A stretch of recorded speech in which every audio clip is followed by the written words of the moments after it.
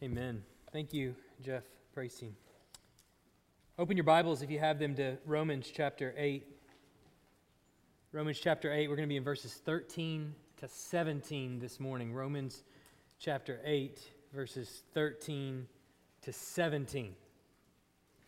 This is the third sermon in our series on worship. We're taking a deep look at what worship is, what's biblically defined as worship. How do we know when we're doing it? What are we looking for when we come to a worship service? What are we trying to do in the days of our lives? How do we worship God? This is kind of the central concern for us. And week by week, we're seeking to break that down. I would encourage you, if you're going to be here for at least most of this sermon series, I would encourage you to go back online and listen to the sermons that I have preached so far. They build on one another, so I would encourage you to look at that. I'm looking at probably a total of about 9 sermons in total by the time we get to the end of this. But last week I said 8, and I keep adding them as we go, so who knows, by the time this is over, it may be a 52-week sermon series. I'm not sure. But we're taking a little break from our regular diet of the Gospel of Matthew, which we've been in for a couple of years now. And we're taking a break for that for the summer to really take a deep dive into what worship is and what we're seeking to do here. Last week, we defined worship as the expression of the worth of God based on a proper understanding of who He is, and celebrating with hearts and minds the salvation He provides through Christ alone. That's been the working definition that we've had so far. We're going to expand it just a little bit this morning, but that's essentially what we're working with. Worship is the expression of the worth of God based on a proper understanding of who He is, and celebrating with hearts and minds the salvation He provides through Christ alone. But this morning, we're going to consider what the Holy Spirit's involvement in our lives actually does. Because what we're going to see is that the Holy Spirit is actually at work producing in our lives the kind of worship that God requires. With that in mind, let's look at our text this morning, Romans chapter 8, verses 13 to 17. For if you live according to the flesh, you will die. But if by the Spirit you put to death the deeds of the body, you will live. For all who are led by the Spirit of God are sons of God. For you did not receive the spirit of slavery to fall back into fear, but you have received the spirit of adoption as sons, by whom we cry, Abba, Father. The Spirit Himself bears witness with our spirit that we are children of God, and if children, then heirs, heirs of God and fellow heirs with Christ, provided we suffer with Him in order that we may also be glorified with Him. Pray with me. Heavenly Father, we want to worship You truly this morning. And what I say this morning, I want to be right, and I want it to be true, and I want it to point our hearts towards You. And so I know that I have no power to actually do that, but depend on Your help. So Father, come near us and teach us from Your word. Open our ears to hear what You have to say. Open our eyes to see the words that are really written in black and white that are before us. Open our hearts to be transformed by the truth in this text. Open our lives to be transformed according to what we find here. It's in Jesus' name we pray. Amen. Last week we looked at the interaction between Jesus and the woman in Samaria, the woman at the well. And this lady that he has the encounter with, he tells this lady that the worship of God, that people that come to worship God do so in spirit and in truth. And it's exclusive. The only way you can worship God is in spirit and in truth.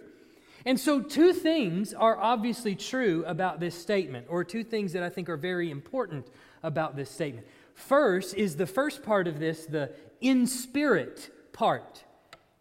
We might say that when we come to worship, we have to worship God with our hearts and minds, with our bodies and our souls, with everything that we have. We apply to the worship of God. In other words, we have to mean it when we come here. For it to actually be true worship, it needs to be a desire of our heart. But the second part of that that's also really important is the in truth part. We worship in spirit and in truth. And I mentioned that when we worship, we have to be careful about the things that we sing, about the things that I preach. I have to be very careful about the things that I say.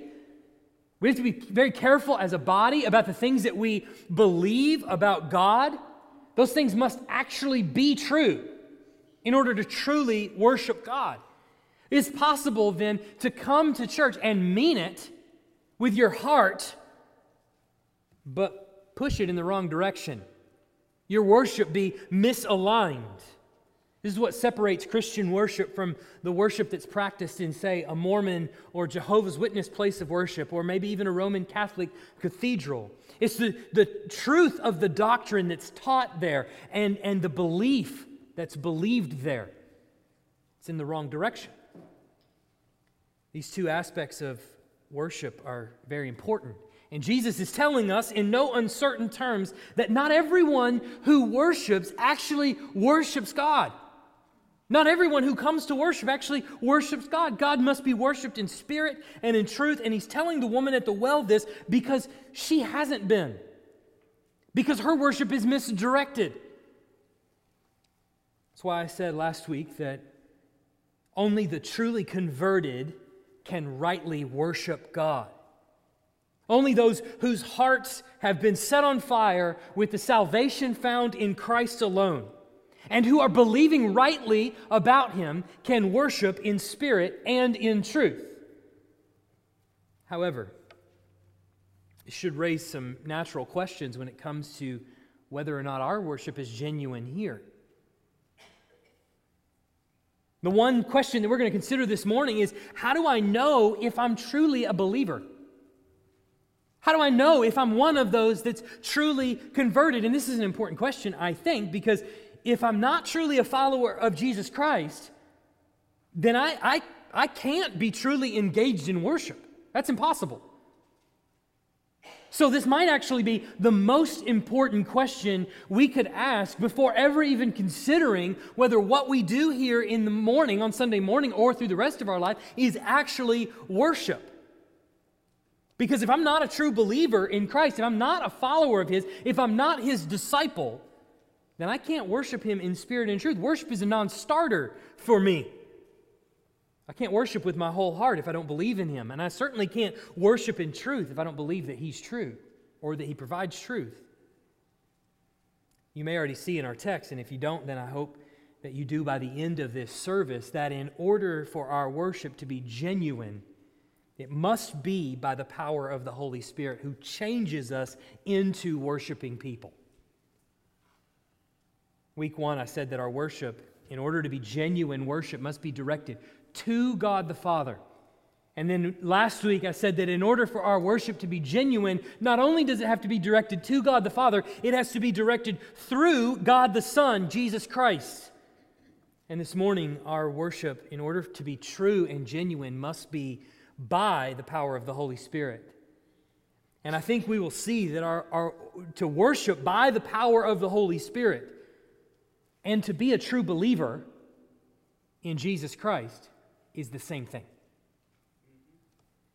There are two observations that I want us to make in the text this morning about the work that the Holy Spirit does in the life of a believer.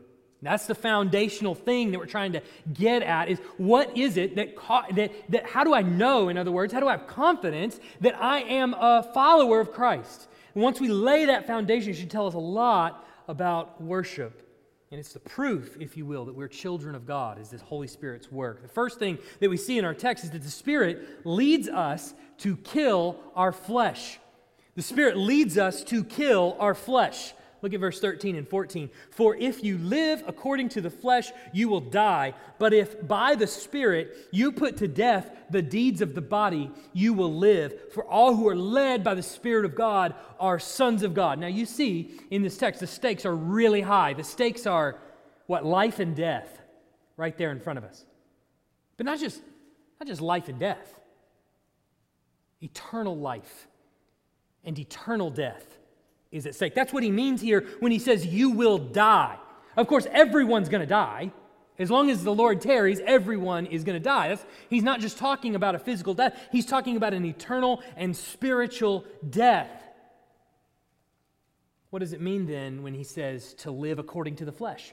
What does that mean when he says that, to live according to the flesh? Well, in Galatians 5:19, Paul's picking up a very similar tone with the church at Galatia. And he actually tells the church at Galatia what he means by living according to the flesh. And here's what he says in Galatians 5:19-21. Now the works of the flesh are evident: sexual immorality, impurity, sensuality, idolatry, sorcery, enmity, strife, jealousy, fits of anger, rivalries, dissensions, divisions, envy, drunkenness, orgies, and things like these. So at least part of what it means to live according to the flesh is to engage in sinful activities, just like what Paul mentions here. Now, when we look at the list that's up there, you can leave that up on the screen, by the way. When we look at the list that he provides for us, it's obviously not an exhaustive list. We know that. He says, and things like these at the end to let you know there's more that I could list, but we'd be here all day. And so there's things that he doesn't include, but when you look at the things that he does include, there's certainly going to be some things on the list that you've never even thought about, much less been tempted to do. Okay, we know that's for sure.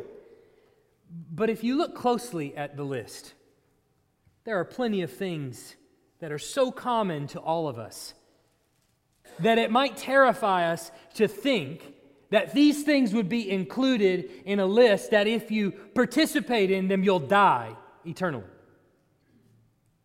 Especially if we think about them. Impurity. That's very generic. That could be all kinds of impurity. That could be impure thoughts, that could be impure actions, that could be impure talk. Dissensions. You have a problem with somebody and you don't rectify it with that person. Divisions. Okay, well now you've brought somebody else into it. All right? Now you've caused a division. Strife and rivalries. Uh-oh, now you're drawing up sides. Now there's all kinds of people that have been brought into this. Many of these things are things that we all, to one degree or another, will take part in our life. Sinfully so. Paul says here, to live according to the flesh is to die eternally.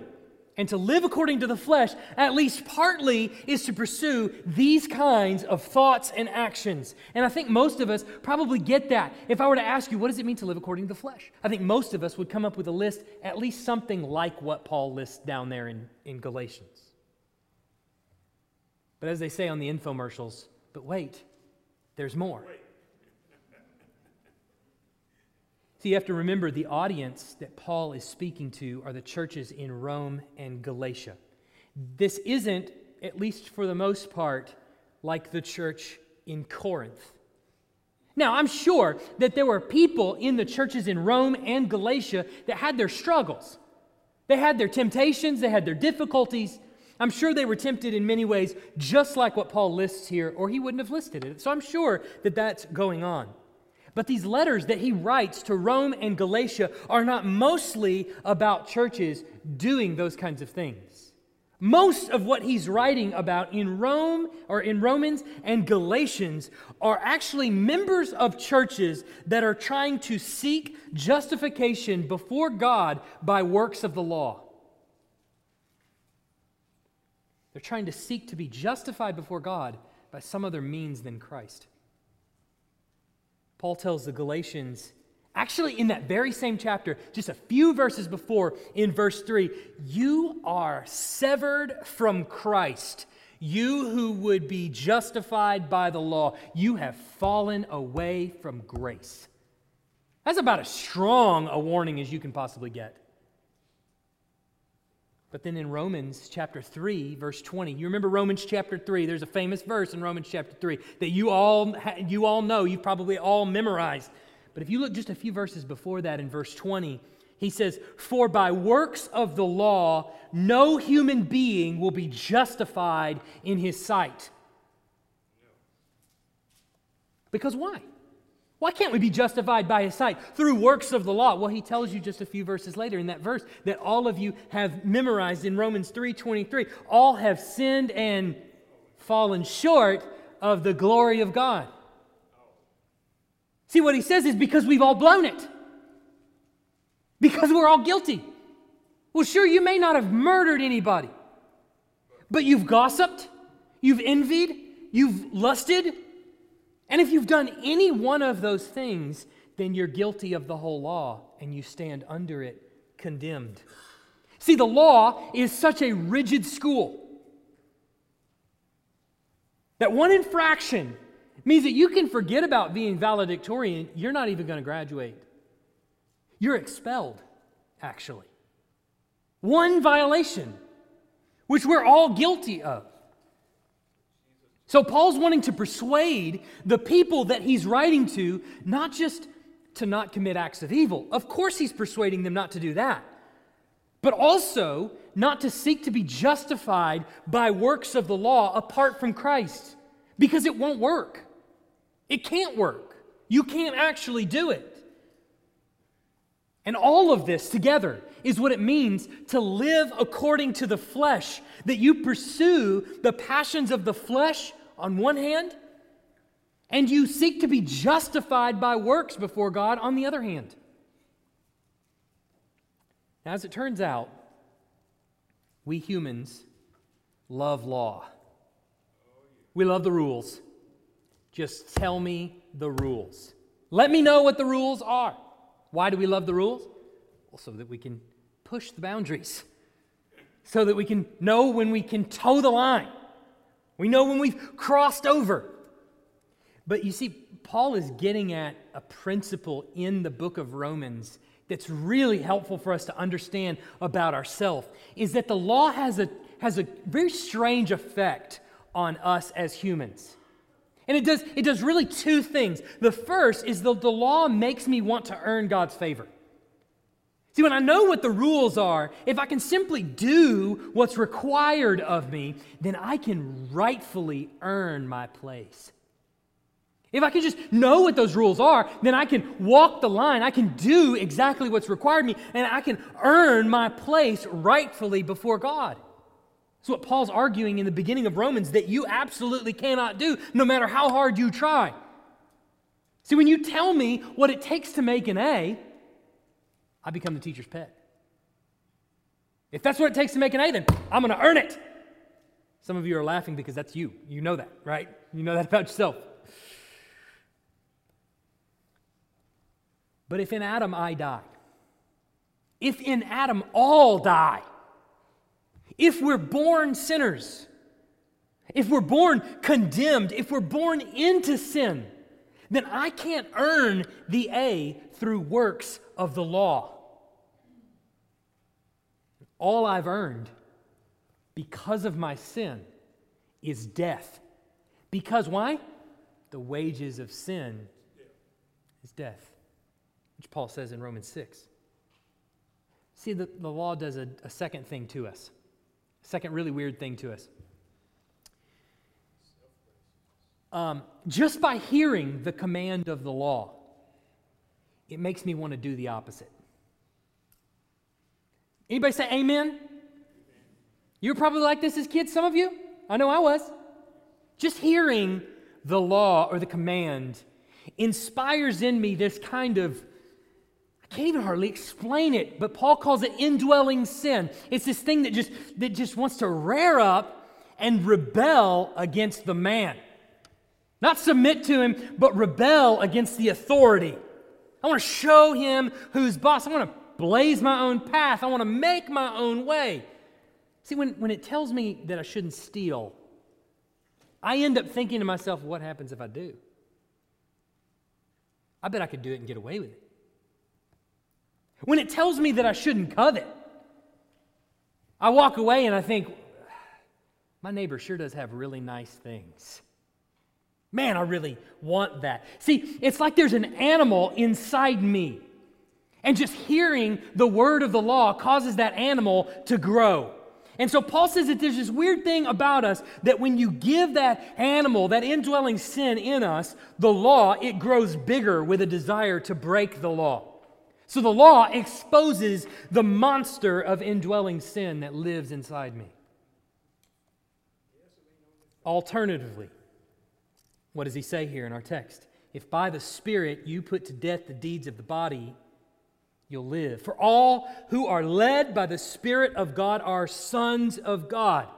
See, one of the works of the Holy Spirit that lets us know that we are sons of God is that He leads us to put to death all of those sinful deeds.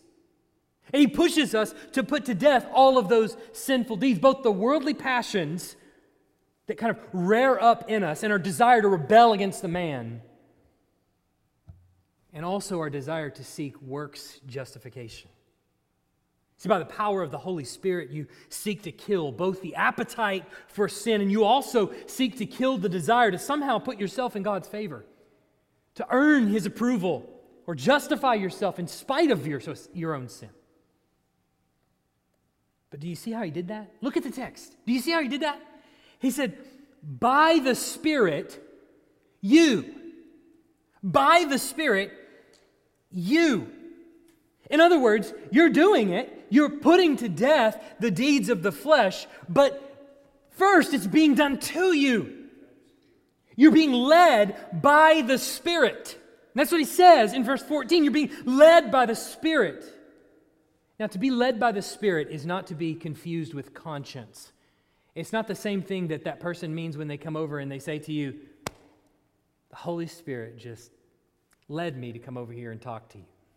That's not what he means here. He's not saying that. We're not talking about merely the inclination that you get in your gut to make one decision or the other. That's not what we're talking about. The right image for being led by the Spirit is a horse that's being led around by a lead rope with a bit in its mouth.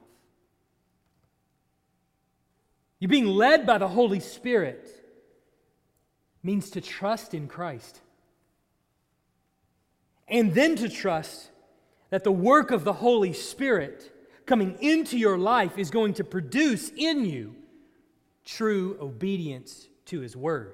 See, it's a supernatural work that begins in your heart, that you desire then to kill the flesh.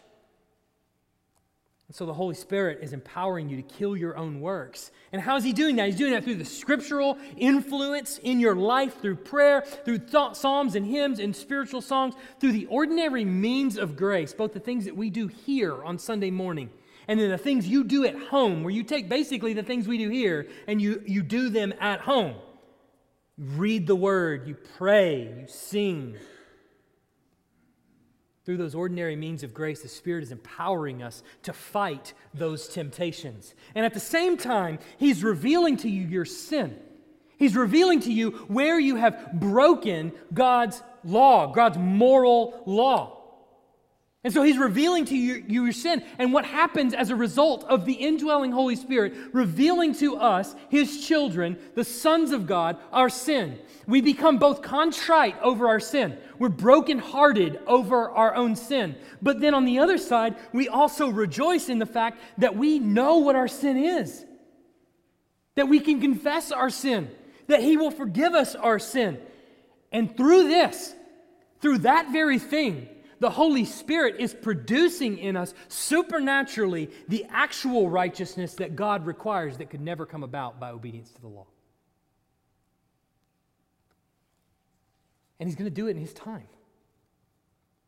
And He's going to do it over the course of your life.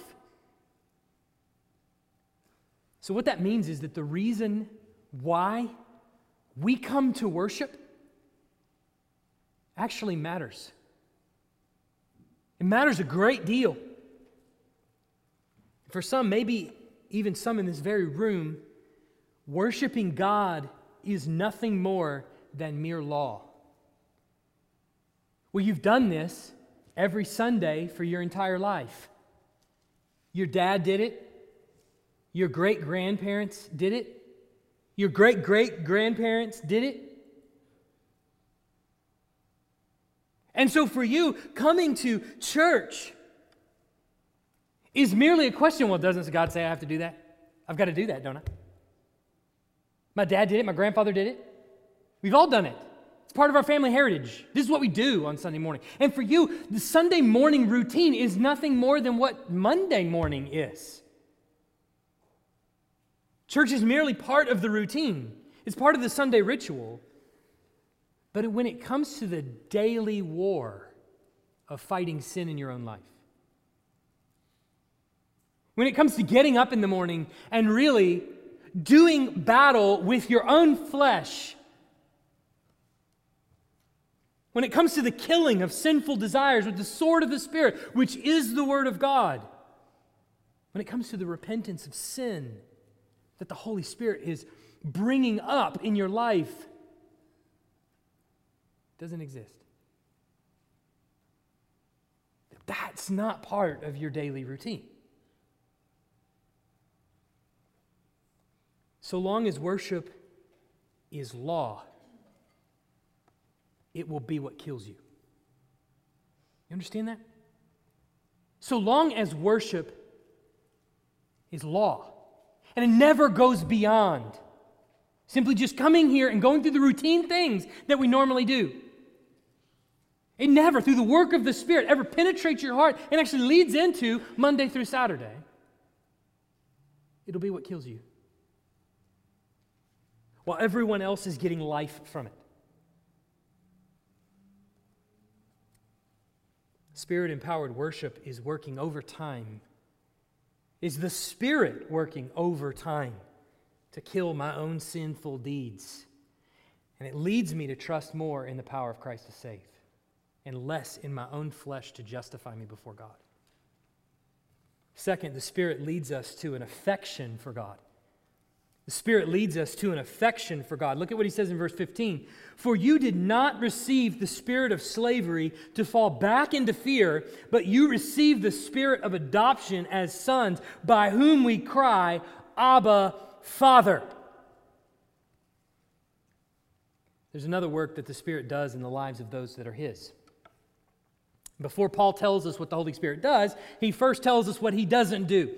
He does not lead us to live under the law or live by the law under condemnation and wrath. He doesn't lead us into an attitude of following Christ where we're fearful of what might happen if we don't.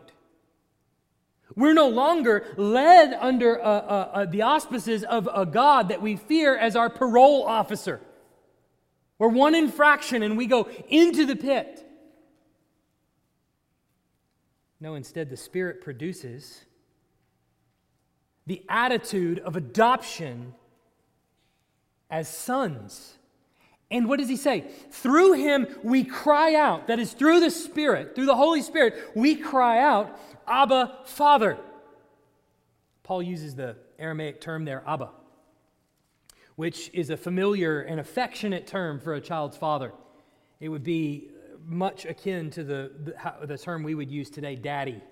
Be that kind of familiar term that we would use for our parents or our paternal legal guardian. So under the Holy Spirit, the work that He's doing in the hearts of the children of God is increasing our level of affection for Him. Under the law, God's merely our parole officer. One offense and you're done. But under the power of the Holy Spirit, God becomes for us Dad. Affectionately, our Father. But I think this is really important because it changes how we understand our acceptance in God's kingdom. See, it's not merely a legal arrangement. Well, you did good, and so, in the end, you get heaven, or you get eternal life. Well, you did bad, so you're gone. That's how most of the world views the gospel. That's how most of the world understands the gospel. But that's not what happens in God's kingdom for us. We're actually included into God's family. We're actually brought near into His family. My children are legally mine. I'm their legal guardian. So if they did something God forbid, they did something that broke the law, the police are going to come looking for me. Where were you? What were you doing? But if you talk to a kid and you ask them about their legal connections to their parents, they're going to look at you like you've got 4 heads. They have no idea what it means to be legally connected to their parents. See, when I come home and I walk in the door, my daughter doesn't say, "What do we have here?"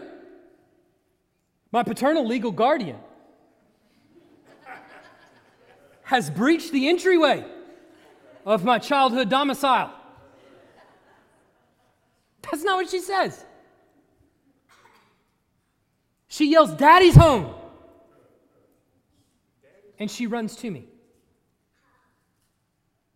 Because she doesn't understand the legal connection that she has to me. To my children, I'm their daddy. That overrides all the other stuff. Amen. Paul's point here is that the Holy Spirit's work in us is to create in us a heart of affection toward God, in which He moves from the holy and transcendent God of the universe to Father. And does He stay the holy and infinite God of the universe? You bet He does. I am still my child's legal guardian, regardless of what she calls me. And over the years, I'm sure that will change.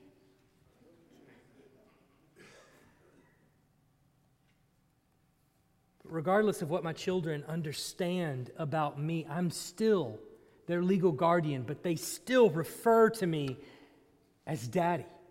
How do you refer to someone that is that close, but with terms of endearment? And that's what the Spirit is producing in our hearts for those who are children of God. Now, for some, this is going to be a very difficult concept to grasp because of the way we understand our own earthly parents, particularly our Father. And I think largely our understanding of God, for the most part, at least at the beginning, comes from our understanding of our earthly father.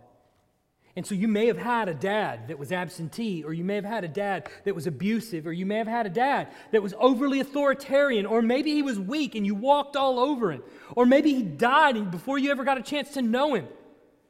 And so when it comes to thinking of God as Father, there's this challenge that you really have about relating to God as Father because of how you see your own Father. Well, how do we overcome that? Look, if the Holy Spirit never worked in our hearts, we would never overcome that. The only concept of God as Father that we would ever have is our own earthly father. But the work of the Holy Spirit in the life of His people is to move them beyond the concept of Father that they're given on earth. And He may have been great, but it leads us to understand God as our Father far better than anything we could ever have on earth. If you're in here and you're thinking to yourself, I might potentially want to follow Christ, but I'm afraid, how could He possibly love me? You know all of the things that I've done here. I'm just going to pull back the curtain a little bit. Every single one of us has the same list. Yes. Some of us, things that you've never even heard of or seen.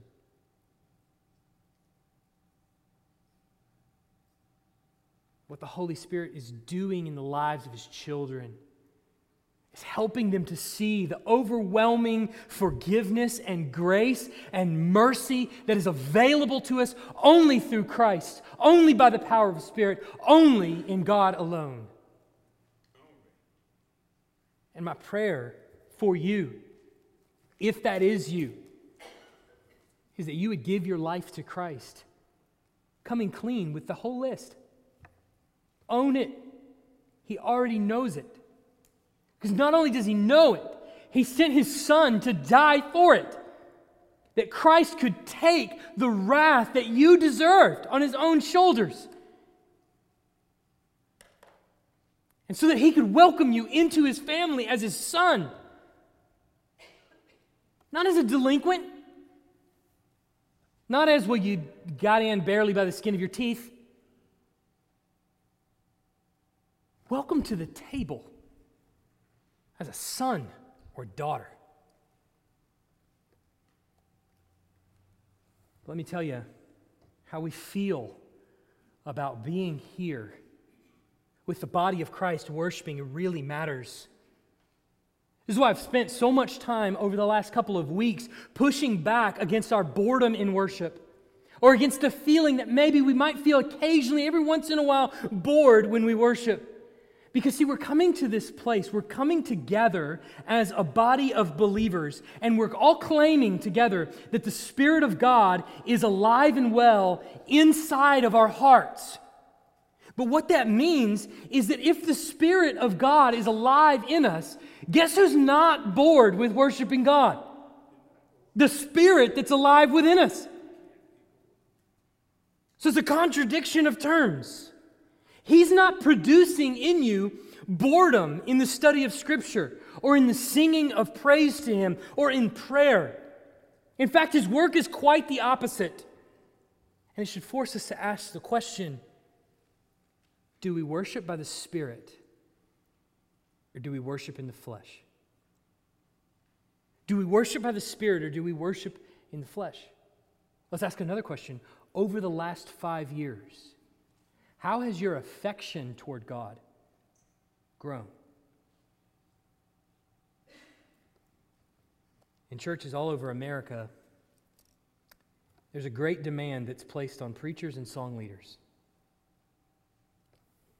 The musicians are required nowadays to produce the kind of music that we would listen to in our car. It needs to be professional, quality music.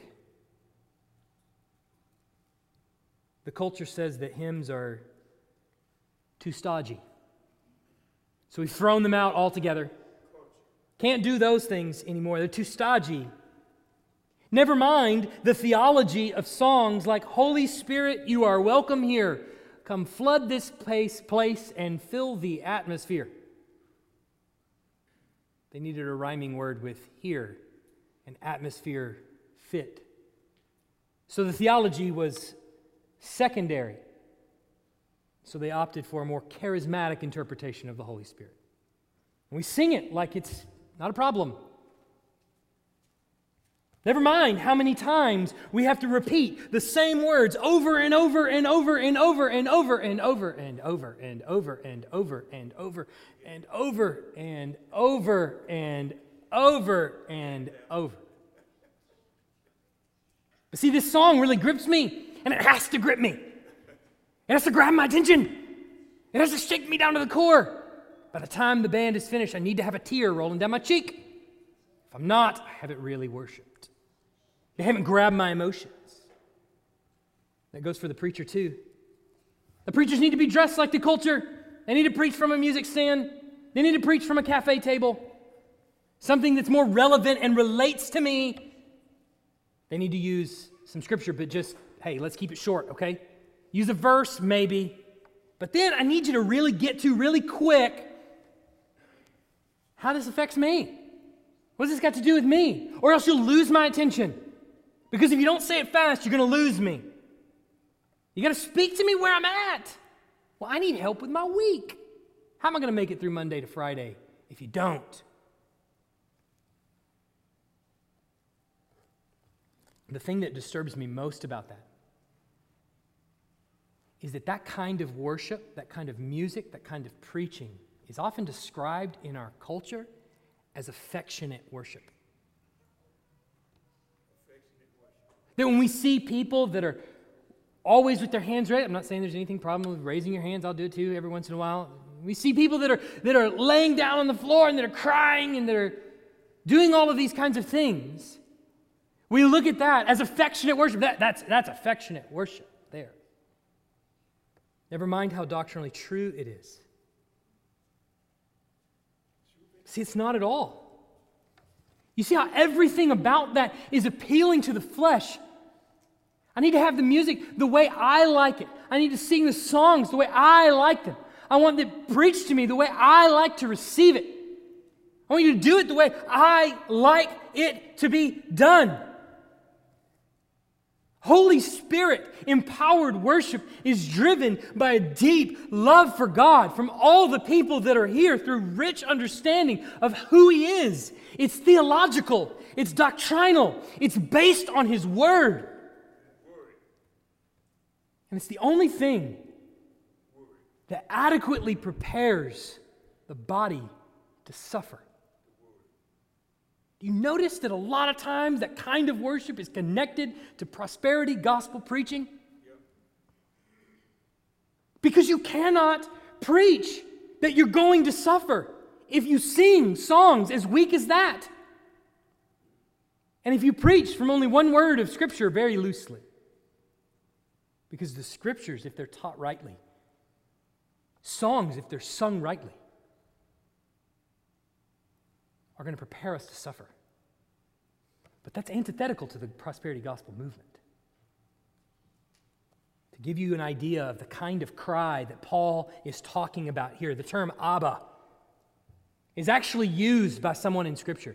Paul uses it twice, and it's used one other time in Scripture by someone.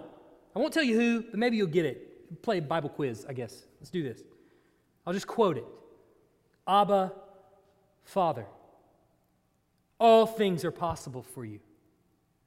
Remove this cup from me, yet not what I will, but what you will. Well, see, you spoiled it. Maybe it was somebody that didn't know. It's Jesus. When? As He's preparing to go to the cross. As He's preparing to suffer. How do you think the Holy Spirit is going to foster this kind of affection in your life for God, where you begin to see God as Father? How is the Holy Spirit going to do that exactly? I would suggest to you it's through great suffering. Where you come to see God as not only transcendent and holy, but actually there for you when you suffer. And in fact, I'm not just going to suggest it. Paul actually says it here at the end of this passage, provided we suffer with Him in order that we may also be glorified with Him. God has ordained it as such that in order for our sonship to be understood by us, in order for it to be grasped by us, in order for it to be seen by us, it has to be tested through great tribulation. But it's during these times of suffering that we run to God. And what do we find there but a loving Father who holds us through it? It might not feel like it at the time. In fact, most of the time it won't feel like it. It's part of what contributes to the suffering. But on the other side, when you look back, you realize just how close He was to you. You realize how much comfort He provided to you. You realize how many members of the body He surrounded you with. You realize then maybe how many people were praying for you. You realize then how many hands were actually holding you.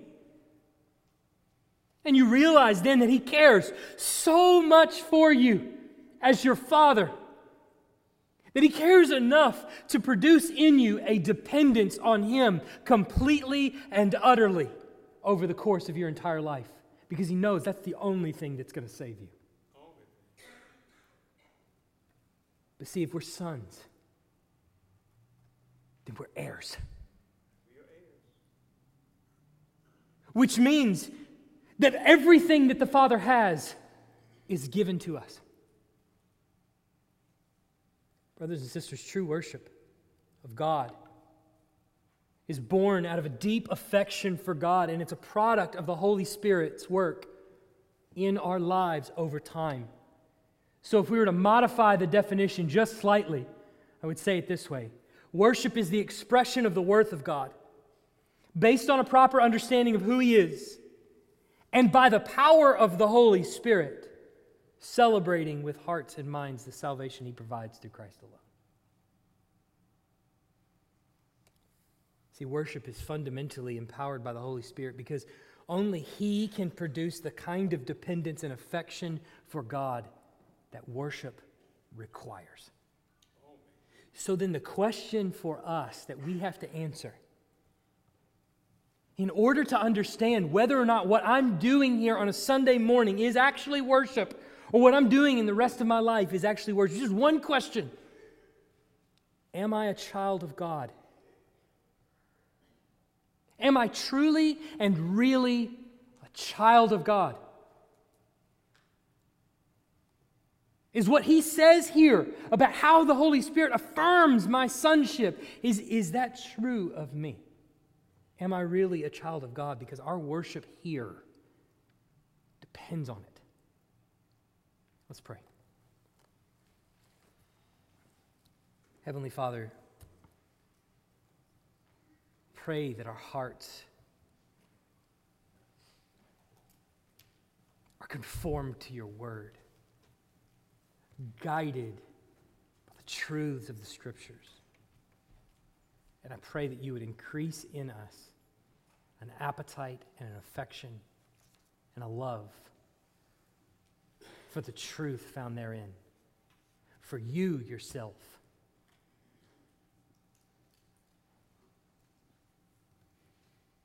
Pray that our appetite for righteousness would never be satisfied, that we would constantly hunger and thirst for righteousness. Lord, we know that it's by the power of your Spirit that all of those things are produced in us.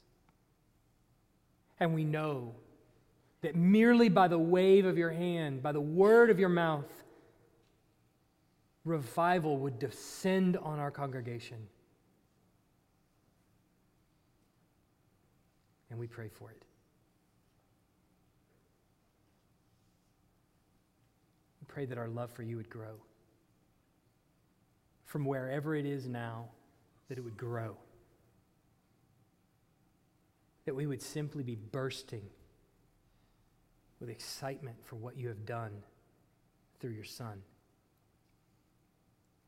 Grant us, Lord, to worship you truly by your Spirit. In Jesus' name, amen.